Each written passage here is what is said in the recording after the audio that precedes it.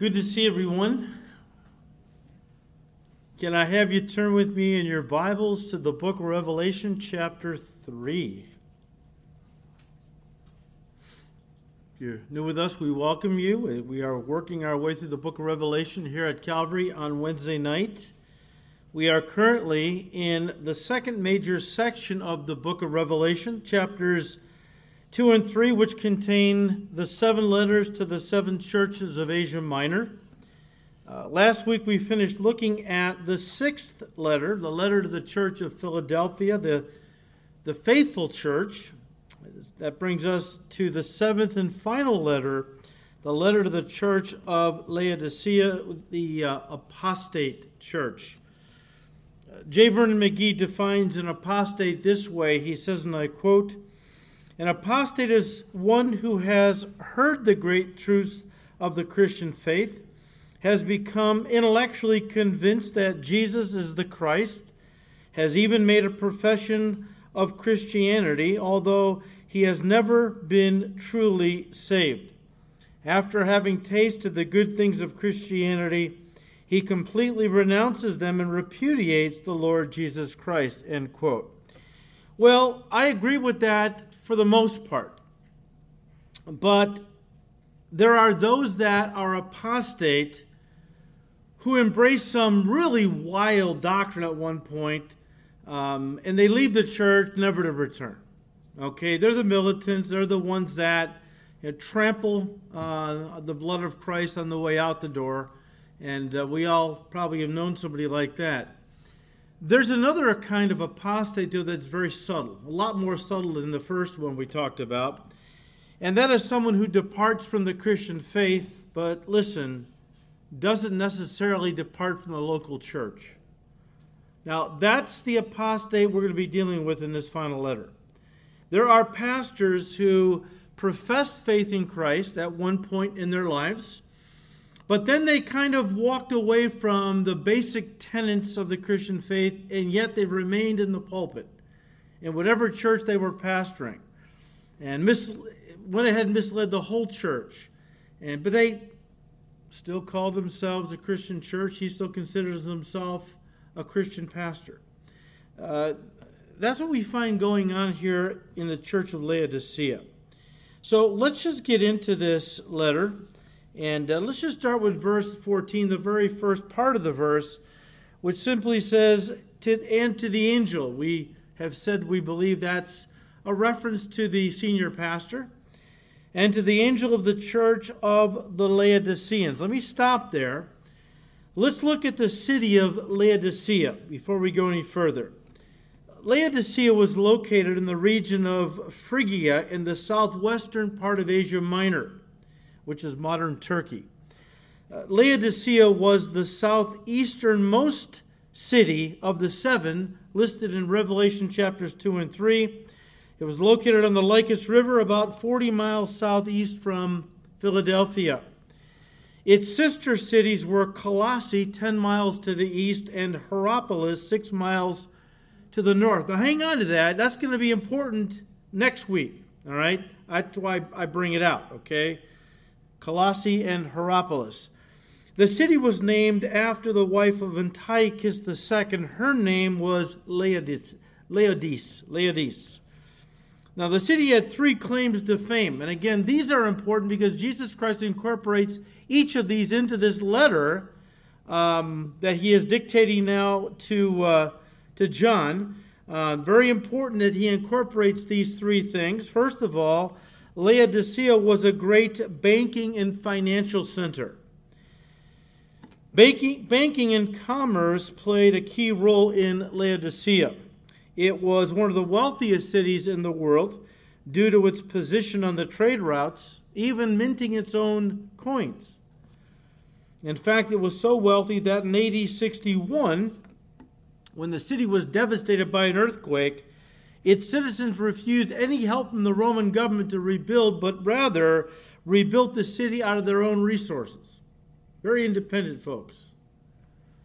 As you can imagine, that much wealth afforded its residents ample opportunities for pleasure, culture, recreation, and entertainment. Among other things, the citizens of Laodicea built built for their enjoyment a 30,000-seat amphitheater, the ruins of which still stand in that area. With their wealth, the city acquired an extensive art collection, built great monuments, and collected the finest literature. Number two, the city was a prominent textile producer. The sheep which grazed around Laodicea were famous for their soft, violet-black, glossy wool. This wool was in great demand in that part of the world at that time. The manufacturers in Laodicea used to weave it into carpets and into outer garments.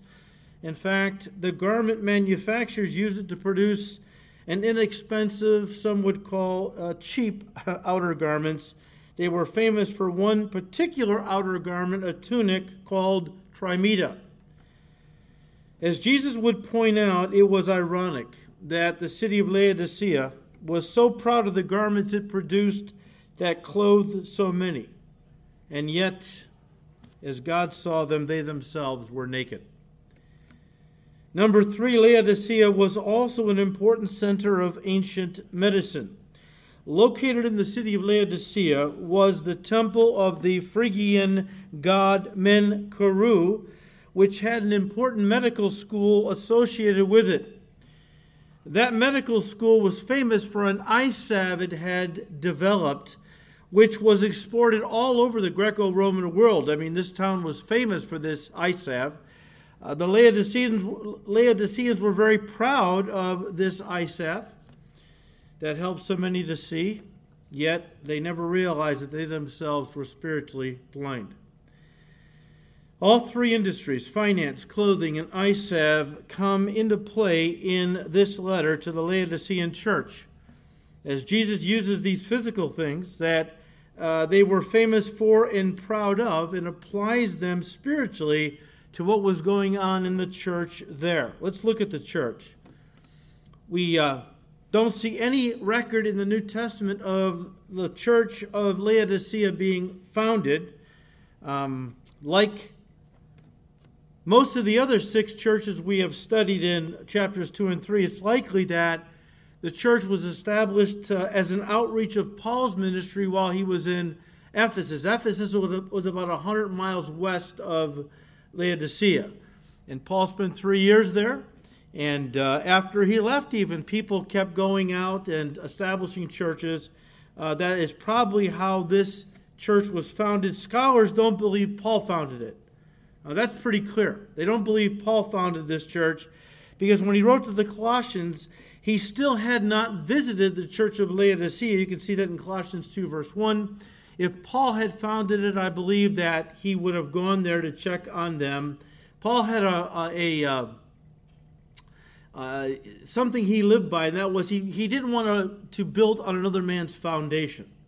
So whoever planted the church there, Paul would let that person minister and keep an eye on them. No doubt he prayed for all the churches in the area. Some have, I should say, let me back up. Paul's co-worker Epaphras did found the church in Colossae, again, very near where Laodicea was. You can read about that in Colossians 1, verses 6 and 7. He may have also founded the church of Laodicea at that time or around that time. We don't know. Some have suggested that Archippus, his name appears in Philemon verse 2, was its pastor, since the 4th century apostolic constitutions named Archippus as the bishop of Laodicea. So we don't really know. I don't think it's that important, unless you're a theologian and get paid to read through dusty commentaries and history books, because that's your job to nail this stuff down. For the rest of us, though, somebody founded it, and now the Lord Jesus is going to address it because of what was going on there. Now, as we said a couple of weeks ago, from the Sardis period of church history, remember each of these churches were literal churches, but they also represented periods of church history. The Sardis period represented the Reformation period. And out of that period flowed 2 streams or two branches of the church. First of all, the evangelical, born-again, true church, represented by Philadelphia, and then the liberal, apostate, false church, represented by Laodicea. So, again, verse 14, and to the angel of the church of the Laodiceans. Let me stop there. I find that interesting. What do you mean? We didn't get anywhere yet. Oh, yeah, we have. Okay. I find this interesting. You say, what do you mean? Notice that every other letter is addressed to the church of Ephesus, to the church in Smyrna, to the church in Pergamos, then in Thyatira, then in Sardis. Last time we looked at the church in Philadelphia. But this letter is addressed not to the church in Laodicea, but to the church of the Laodiceans. Now you say, well, that doesn't sound like a big deal. I believe the Holy Spirit is using the wording to give us a red flag as to one of the reasons the church was in trouble. All right? Again, not the church in Laodicea, but to the church of the Laodiceans. The name Laodicea means the rule of the people. The rule of the people, or the power of the people. It seems in my mind that it points to a church government based on democracy. Democracy means rule of the people, or in other words, whatever the majority wants and votes for is decided upon and becomes law. You say, isn't that a good thing? No. Because the church isn't a democracy, it's a theocracy and a monarchy. Jesus, the King of Kings, is the head of the church, and praise God, he's not elected every 4 years. The Church of Jesus Christ must bow the knee to his authority and lordship, obeying what his word commands. We don't get to make the rules. The Church of Jesus Christ is not ruled by the people attending it. I don't care who they are or what they think is right. Jesus is Lord over his church. He makes the rules and we bow to his authority, period. I mean, he is my Lord and I am his servant, right? I'm not in charge. He is. I don't tell him what to do. I don't care what the Word of Faith community says. You can claim everything you want in Jesus' name. You're not going to turn him into your servant, even though that's kind of the mentality behind the positive confession movement. I'm in control. I speak the words. I declare this. I want that. And the Lord has to be my servant to go out and make it happen. The Laodicean church is symbolic of the liberal, apostate church of the last days. These are churches that are making the rules up as they go, based on whatever way the cultural, philosophical, and ideological winds happen to be blowing at any given time. I think some churches stick their finger in their mouths, hold it up to the wind, and whatever way the wind's blowing, that's where our church is going. These are churches that are ordaining homosexuals, promoting the theory of evolution, supporting Planned Parenthood, and raising the fist, quote unquote, in solidarity with Marxist, communist groups like Black Lives Matter and Antifa. These are churches that worship at the altar of Gaia, the Mother Earth goddess. Churches that are aligned with radical environmentalists who preach the dangers of global warming rather than deliverance from the fires of hell. The World Council of Churches are some churches that fit into this group. Churches that are pro-abortion, pro-homosexual, pro-pornography, pro-Marxist churches. Churches that call evil good and good evil. You know, it's frightening as you read the Gallup polls. How many ministers don't believe in the deity of Christ, the virgin birth, or even in the resurrection? They don't believe the Bible is the Word of God, that Jesus is the only way to heaven, or that hell is a real place. I don't know why these so-called pastors bother to even call themselves Christians. The word Christian means follower of Christ. They're not following Jesus Christ. They are more anti-Christ than followers of the true Christ, right?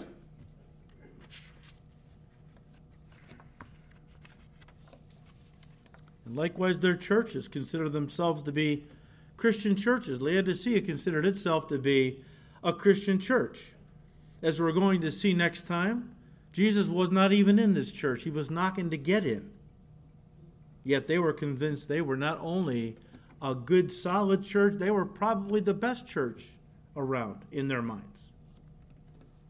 Again, they were not a true Christian church, like so many today who call themselves Christian churches. They're apostate churches, Laodicean churches. So to this church, again, Jesus says to the angel of the church of the Laodiceans, write, these things says the Amen. Amen is a transliteration of the Hebrew word amen. Amen. Meaning truth, affirmation, or certainty. And refers to that which is firm, fixed, and unchangeable. In Isaiah 65, verse 16, God calls himself the God of truth. But the Hebrew word is amen. He is the God of amen. Amen. In other words, he is the God of all truth. In 2 Corinthians chapter 1, verse 20, we read, all the promises of God in him, in Jesus, are yes, and in him, amen. You know, the Jews often would shout, amen, amen, after a psalm was read or after some other scripture was read where God was being exalted. They would shout, amen, truly. That's what it means, truly. Jesus used this word very often when he taught, but it's interesting, he put it at the beginning.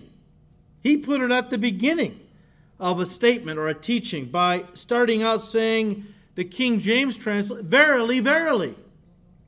Some of your translations say, truly, truly. Actually, it's amen, amen. Here in Revelation 3:14, Jesus actually calls himself the Amen. The only place in Scripture where Amen is used as a proper name. The Lord Jesus is the Amen. He's the Amen. He is the first and the last. He is the Alpha and the Omega. He is the beginning and the end. The Church of Jesus Christ, guys, is not a democracy. It is a monarchy where Jesus is king. The New Testament calls Jesus Christ despotes in the Greek. The word we get our word despot from. Despot. Jesus Christ is our despotes. Despotes. He is our benevolent dictator. That's the idea. What does that mean? Now, you call him despot. Isn't that bad? Earthly despots are bad. Because they rule with such authoritarian control, and because human beings are corrupted in their hearts, it usually leads to something very bad for the people under their authority. But the only king in the universe who can be a good despot, a despot means someone who has absolute control.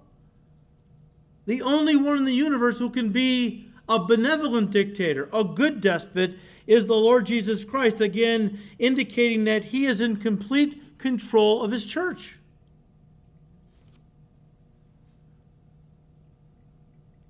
In whoever's life Jesus is in complete control, or in whatever country or whatever church he is in complete control, that's a good thing.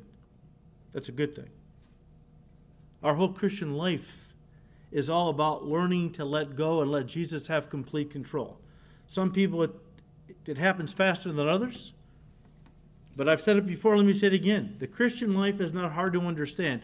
I'm not saying it's easy to live. I'm just saying it's not hard to understand. It's all about us relinquishing control. We were in control of our lives until the day we received Christ as our Lord and Savior. And the flesh doesn't give up control too easily.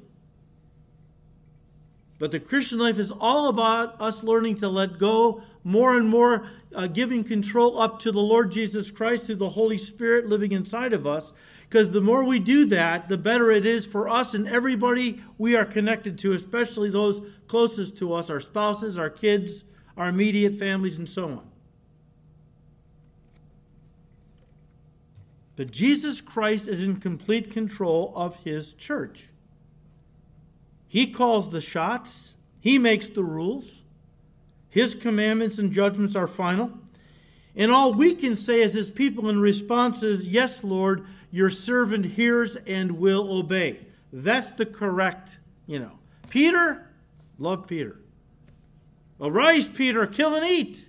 Not so, Lord. You messed up, Peter.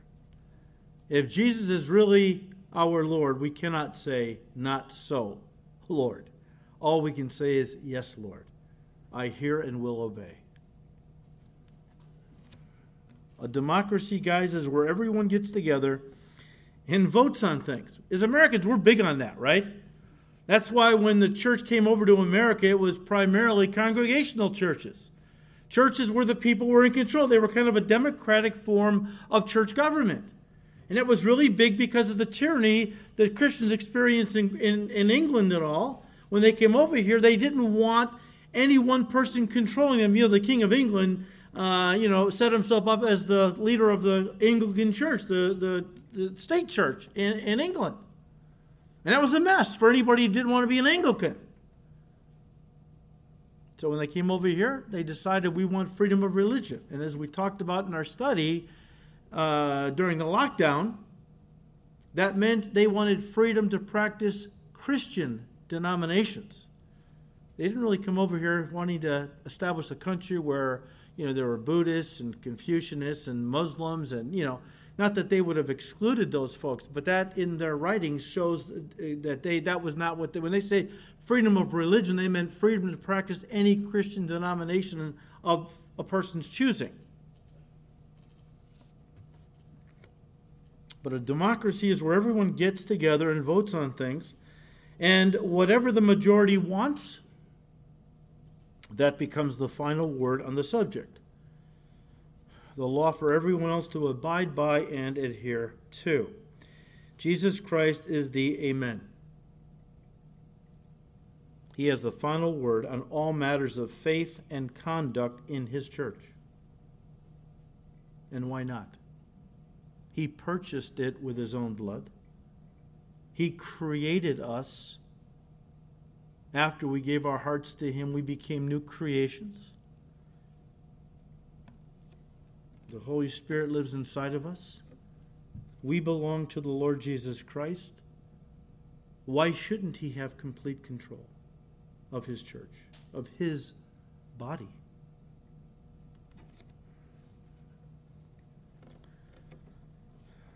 And you know what? After he declares himself to be the Amen, okay, with an exclamation point kind of after it, he does that because he wants to let the Laodiceans know right up front, because he wants them to understand this right up front, because here was a church that seems to have rejected the basic tenets of the Christian faith. They were apostate. That's what apostates do. They turn away from the faith. The faith once delivered to the saints. Remember what Jude said? Earnestly contend for the faith, that body of truth we call the New Testament, but in particular the gospel. Always under attack because God's word is living and powerful. So the devil has to try to discredit it, kill it in any way he can, because the word of God will bring life to those who embrace it. The devil knows that. Jesus said, my word will set you free from the devil's lies, from the devil's control. The Laodiceans didn't really embrace that. They were a church in name only. But Jesus says, look, I am the Amen. They thought they had the final word. They were a democracy. Hey, whatever we decide, we're the people, it's all about us and what we want. Jesus said, no, I'm the Amen. I have the final word with regard to what goes on in my church, right? This was a church that seems to have rejected the basic tenets of the Christian faith. You say, well, did they reject the deity of Christ? I don't know, maybe. Did they reject the Bible as God's word? Probably. And they were making up their own rules, their own standards and morals as they went on. In other words, it was a church that was ruled by the people and not Jesus, not God. And that always makes for disaster because, guys, man rules from his own fallen heart. And as the prophet Jeremiah said in Jeremiah 17, verse 9, the heart is deceitful above all else and is desperately wicked. Guys, I don't have to tell you, it's becoming more and more apparent every day human government is a disaster. Human government is a disaster. Why? Because power corrupts, and absolute power corrupts absolutely. And now what? People want to give the government more power? You got people voting for socialism, which is communism light? I mean, the government hasn't proved man ruling himself is a disaster. That hasn't been proven enough in some people's minds. They want to give the government more power. God help us. God help us. But unfortunately, it's not limited to politics. This mentality also has creeps into and has crept into the church, where you have some pastors who think of themselves as authoritarian dictators. There was a movement years ago, and it's probably still around in some form, called shepherding. And those pastors that embraced and taught shepherding basically said that and taught that they were in control of the lives of their people. When I'm talking about in control, I'm talking you couldn't sell your house, you couldn't take a job, you couldn't even marry somebody unless your pastor or pastors allowed you. They had the authority. And in their minds, it was absolute authority. And you know who got the worst end of that deal? A lot of these guys, well, you see the David Koresh's, others like him. These men are dictators masquerading as men of God. They're power-hungry, corrupt shepherds who call the shots and prey on God's people. Read Ezekiel chapter 34, 2 Peter chapter 2, verses 1 to 3. That's the hard line. There is a softer, gentler version of this kind of leader. There are leaders in the church that are so obsessed with popularity, prestige, and power that they'll do and say almost anything to build their churches and keep people coming, and might I say, keep them giving, so that they have become, these pastors, nothing more than man-pleasing ear ticklers instead of faithful servants of Jesus Christ. Paul said that's going to happen in the last days, where people would no longer want to hear sound doctrine. These are church folks, not the world. The world has never wanted to hear sound doctrine. But there's coming a time when people in the church would no longer want to hear sound doctrine. The Greek is healthy teaching from God's word, but would rather gather them to themselves teachers, because of their itching ears, to gather to themselves teachers who will tell them what they want to hear. If there's a market for worldly shepherds that will tickle ears, there's always going to be guys that will say, I'll take it. I'll take that job. What do I care? I just want money and power and prestige. If I can get all that by just telling people what they want to hear, I'll do it. No conviction. No Holy Spirit, So the bottom line, guys, with this church, and we just start reading a few words as this letter opens up, and already we get the indication from what is said, and we're reading somewhat between the lines. I think we're on solid ground based on what's coming after this opening verse. But the bottom line is that this church was messed up, where the people were in control and were making the rules up as they went. And so Jesus begins this letter to this church by calling himself the Amen.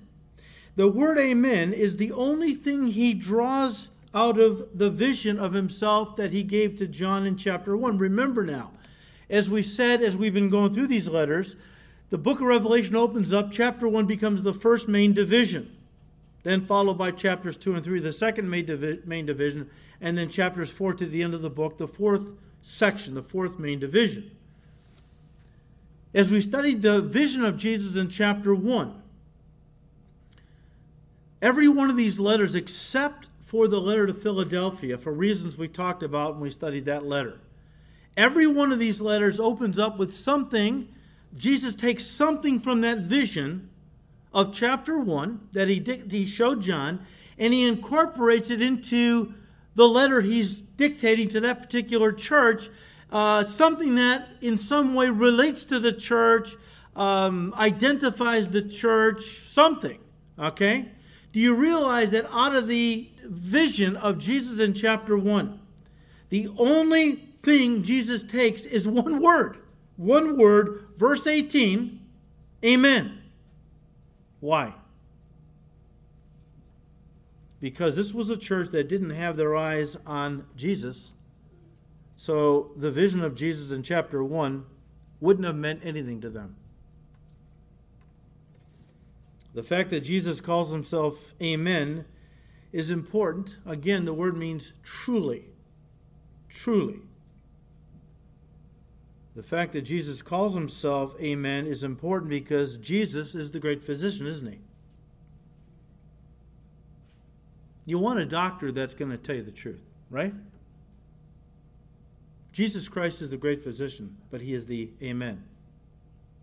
He is a true physician in the sense that he comes to this church, a sick church, a very unhealthy church, a church that is completely oblivious to the fact that they are sick spiritually. He comes to this church and he gives it to them straight. He gives them an accurate diagnosis of their spiritual condition, and then he gives them the cure. Verse 19, repent. Repent. I mean, what good doctor would say to a person with a severe and potentially life-threatening sickness, you're fine. You're okay. You just need to develop a healthier self-image. That's all. We laugh at that. And yet that's exactly what churches are telling people today. Sin, which many pastors and churches believe is either no big deal today or is non-existent. Some churches don't even believe in sin. All right? Whatever you want to do is your truth. Your truth is your truth. My truth is my truth. We talked about that Sunday, right? But many pastors today don't think sin is a big deal, if it even exists at all. In fact, they have turned sin into a psychological disorder. It's all in your mind, they say. It's all in the way you think about yourself. That's why in the Church of Jesus Christ, self-esteem teaching has exploded. I heard a pastor say years ago, a good man who teaches the word verse by verse, he said there was a time when churches would hire onto staff, if they had a little extra money, they would hire onto staff pastors, teachers who would exegete the Scriptures, teach the Scriptures. Today, many of those churches are using that extra money to hire onto staff psychologists. Psychologists. These men and women, instead of preaching repentance, which is how you deal with sin is not the issue anymore. These pastors and Christian psychologists are preaching recovery, which is how you deal with a psychological disorder. That's why you see so many churches that are using 12-step programs, because that's the therapeutic device that they believe will assist people in recovery, whatever they're recovering from. We're all recovering from something. Okay? Every one of our issues, every one of our problems can be traced back to low self-esteem. I respect Jim Dobson. I've read his books. But years ago he said that every problem that a person has can be traced back to low self-esteem. That is absolutely untrue. They did a survey among prisoners years ago, 200 I think. Do you realize that not any one of them had low self-esteem? They all thought they were pretty good people. I'm talking about prisoners now, okay?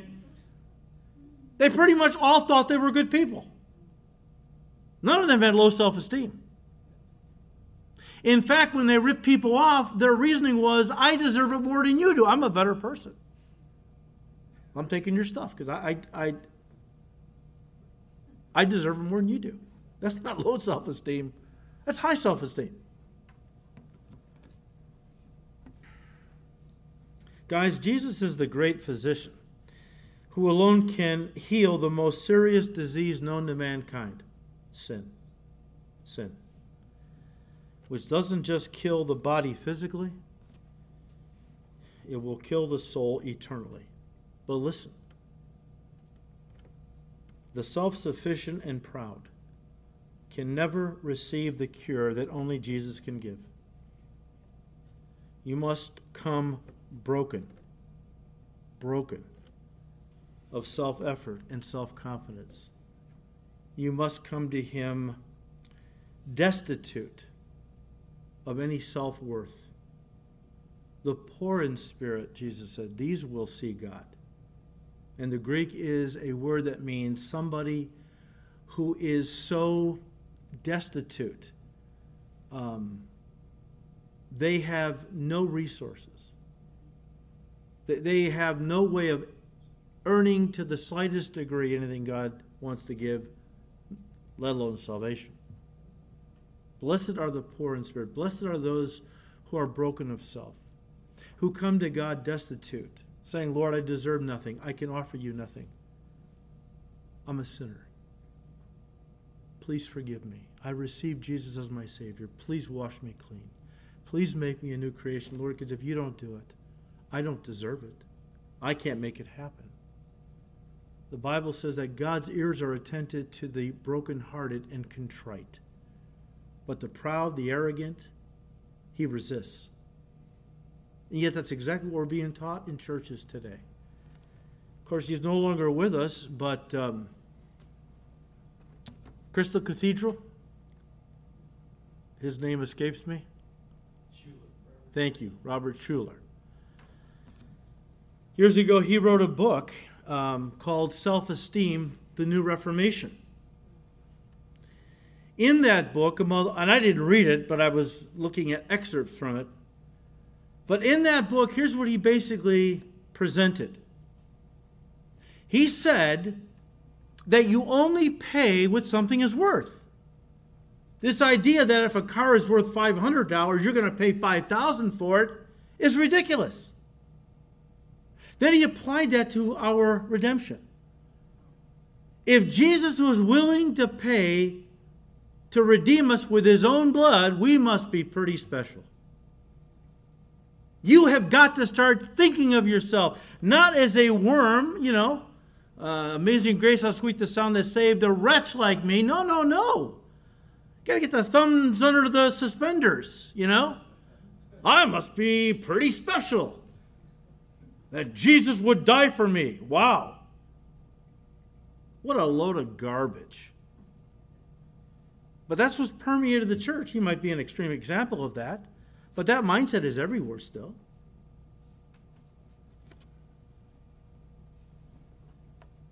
Those that think they deserve eternal life are those who will never get it.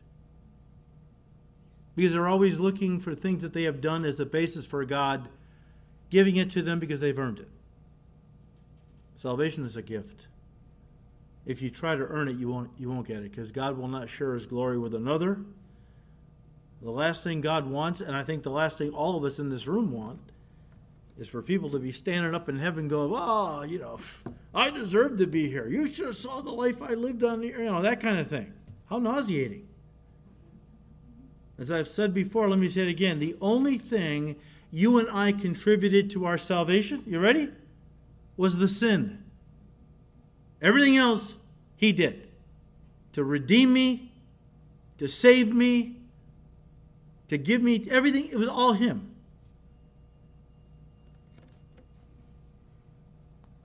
You must repent and receive Jesus as Lord and Savior, because he alone is the only one who can cure you from the disease of sin. Back in verse 14, these things says the Amen. Listen, the faithful and true witness.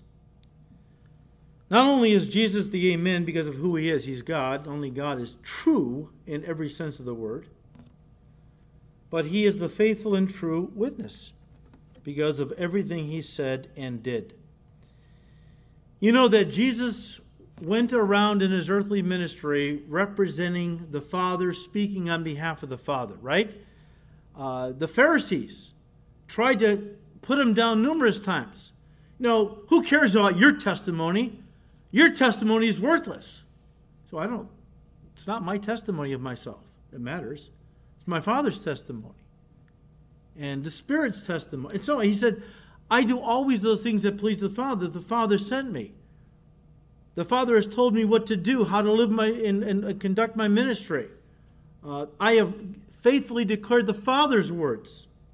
In other words, he came from the Father and came to the earth and now was a witness testifying of all that the Father is, all that is waiting for people in heaven. Jesus Christ is completely trustworthy. He is perfectly accurate, and his testimony is always reliable. He said in John 14:6, I am the way, the what? Truth, and the life. The Greek word translated witness is martys, from which we get our word martyr. It was a word that meant witness, but in those days, if you went around being a witness for Jesus Christ, and of course as the apostles went around telling people how they had witnessed the resurrection and so on, well, it was pretty sure that Rome was going to arrest you and kill you. So the word witness became synonymous with dying for your faith, or what we call martyr. This was in contrast to the Laodiceans, who were neither faithful or true. The Laodicean motto seems to have been, and I kind of sense a lot of churches feel this way, we just want to be positive and happy. There's a lot of churches like that, you know? We don't want to step on toes, you know? We just want to be positive and happy. Come join us. Let's all be positive and happy together.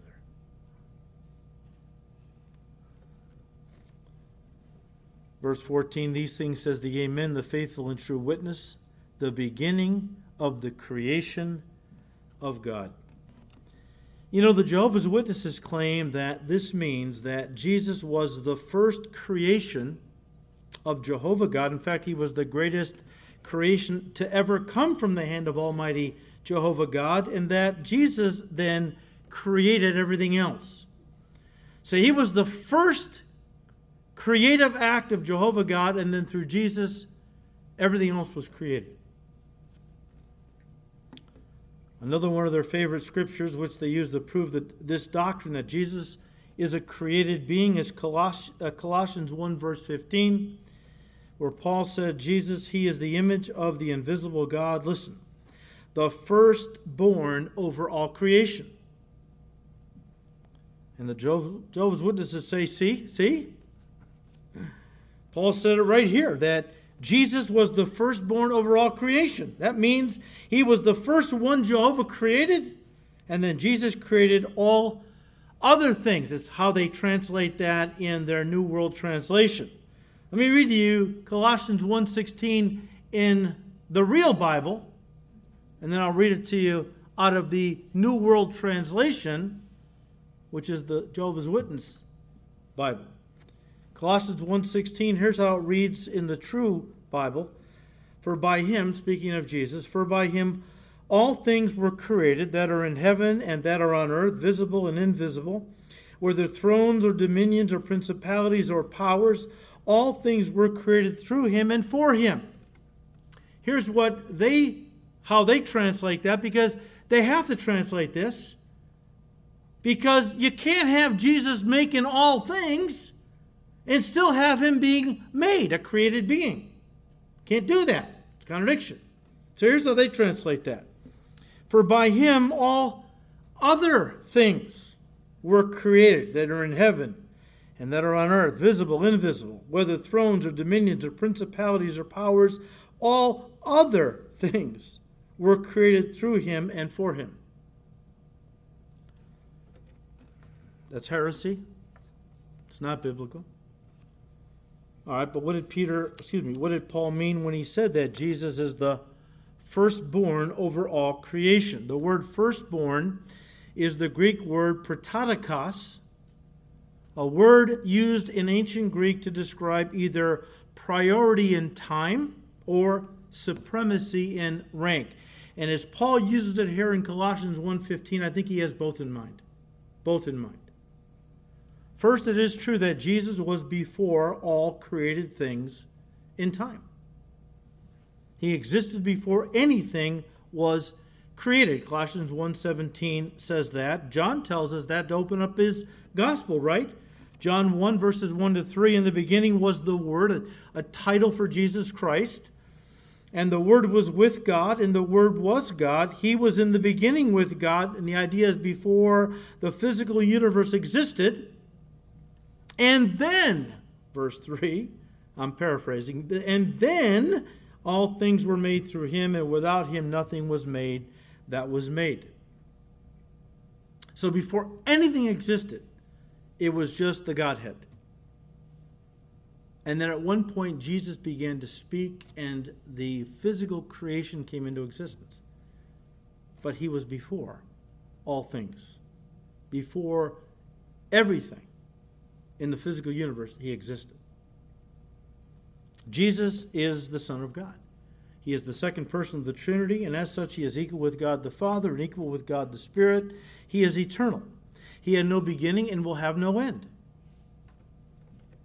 When he was incarnated into Mary's womb by the Holy Spirit, and of course was eventually born on this earth, but when he was conceived in the womb of Mary, at that point his humanity started, but not his deity. As God, he has always existed. Again, he is eternal. So when Paul talks about the firstborn, Jesus Christ is the firstborn in Colossians 1:15, when applied to Jesus, first of all, means priority to all creation and time, true.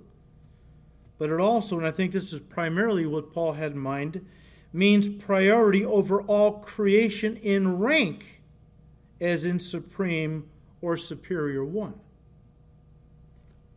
You know, Solomon was certainly not the firstborn son of David. David had other sons that were born before Solomon. And yet, Solomon was called the firstborn by God in Psalm 89, verse 27. Why was that? Because the word was being used of superior one. Out of all of David's sons, Solomon in God's eyes was superior. Why was he superior? Because he was in the Messianic line. And through him, eventually, Messiah would come. Also, Ephraim was not the firstborn son of Joseph in the book of Genesis. Manasseh was his firstborn, and yet in Jeremiah 31, verse 9, God calls Ephraim my firstborn. That doesn't mean in chronological order. The word simply means of superior ranking. Out of the two, even though Manasseh was firstborn, Ephraim was superior in the sense that he was more of a spiritual man than Manasseh was. So firstborn implies both Christ's priority to all creation in time and his sovereignty over all creation in rank. And in no way, listen, in no way does the word or the title firstborn indicate that Jesus is less than God or that he was created. No way, just not there. Now getting back to Revelation 3 as we bring this to a close, getting back to Revelation 3, verse 14, where Jesus says of himself that he is the beginning of the creation of God. And some people stop and say, but wait a minute. Doesn't that prove doesn't that mean that he was the first person created by Jehovah God? What else can you read into that? The beginning of the creation of God. Come on. JW say that proves he was the first creation of Jehovah God. No, it does not mean that. The word beginning in the Greek is arche, which can mean a ruler, either an earthly ruler or even a heavenly ruler. Michael the what? Archangel. He was a ruling angel, is a ruling angel. In other words, he was, a general up there. He commands angelic, beings. He gets his orders from the Lord Jesus Christ, and he then, Michael, we don't know if he's an archangel or the only archangel, but the word means ruler. He's definitely a ruling angel. So the word could mean that, but the Greek word arche can also mean, listen, very important, the origin, the source, or the active cause of something. Jesus is the ruler over all creation because he is the active cause or creative force behind all of the creation. By him all things were made, John 1 verse 3. Without him nothing was made that was made. Colossians 1:16, for by him all things were created, that are in heaven, that are on earth, visible, invisible, whether thrones or dominions, or principalities or powers, all things were created through him. He's the source. He is the creative force of all things that exist. And they were created through him and for him, which means he is the ruler over all creation. Look, Jesus is the source or active cause of creation. This idea runs contrary. And no doubt the Holy Spirit in part directed it to our day. Okay? Jesus is the active cause, the creative force behind the creation. This is directed at the reigning ideology and belief system of our day: evolution. Evolution rejects creationism. Evolutionists reject creationism in favor of naturalism. This is one of the greatest, if not the greatest, heresies embraced by the apostate last days church. We have to leave it there tonight. We'll touch on it next week. We're not going to get into a big, lengthy thing. I don't want to spend too much time on this. But we're talking about an apostate church, which represents last days apostate churches. And last days apostate churches and the world in general rejects the Creator in favor of, they reject creation in favor of naturalism, which is what evolution is based on. And we'll look at that next week. And just sad to see what's going on in so many churches today. And again, we'll leave it there tonight. We'll open up next week by looking at some of these things. But we are in the last days. The Bible tells us that certain things would happen in the church in the last days, and we're seeing it. And we know Jesus is coming soon. And you guys, I believe you're the Church of Philadelphia, one of them, which compared to the last days church is a very small group. Jesus called his true sheep a little flock. Where we get the Greek word we get our word micro from. Out of all of Christendom, over 1 billion people who profess to be Christians. If more than 12, 15% were really born again, I'd be shocked. So the Laodiceans far outnumber Jesus' faithful true church. which means all the more we got to stick together, all the more we got to stand tough, pray for each other. Pray for Pastor John MacArthur. I just read in an article before I came over here that he is defying the governor's order in California. MacArthur feels that and he's not the only one, MacArthur feels that if the governor allowed people to protest without masks, social distancing, then he can't pick on the church and demand we not meet. So he is meeting in defiance of the governor's order, what we have called righteous rebellion, godly civil unrest. We answer to Jesus Christ. And they've threatened, they've imposed already thousands of dollars in fines upon Grace Community Church out there.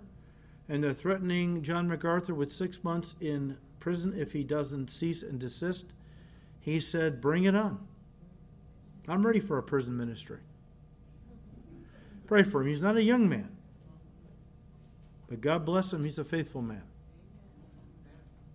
And I may not agree with Pastor John on some things, but I stand with him as a brother. He's my brother. And I will support him. I will pray for him. And God give me grace to be like him if the time comes when I have to make a choice. Am I going to follow Jesus Christ, or am I going to follow man? And you can pray for all your pastors. We need God's grace. We don't know how bad things are going to get, but I know one thing. I want to stand before the Lord Jesus Christ and hear him say, well done, good and faithful servant. Amen. Father, we thank you for your word. Your word is truth. And Lord, in these last days, these difficult, dark days, even in the church, we ask for grace and strength to be a light. Be with Pastor John MacArthur, Lord. Strengthen him physically, mentally, and spiritually. I pray, Lord, that you'd go before him and that you would turn the heart of the governor like the rivers of water and cause him to relent, to back off, and to not do Pastor John any harm, give him any prison time. But if he does, Lord, use it for your glory. And we thank you, Lord. We ask you to keep blessing these studies in your word. We ask all this in Jesus' precious name. Amen.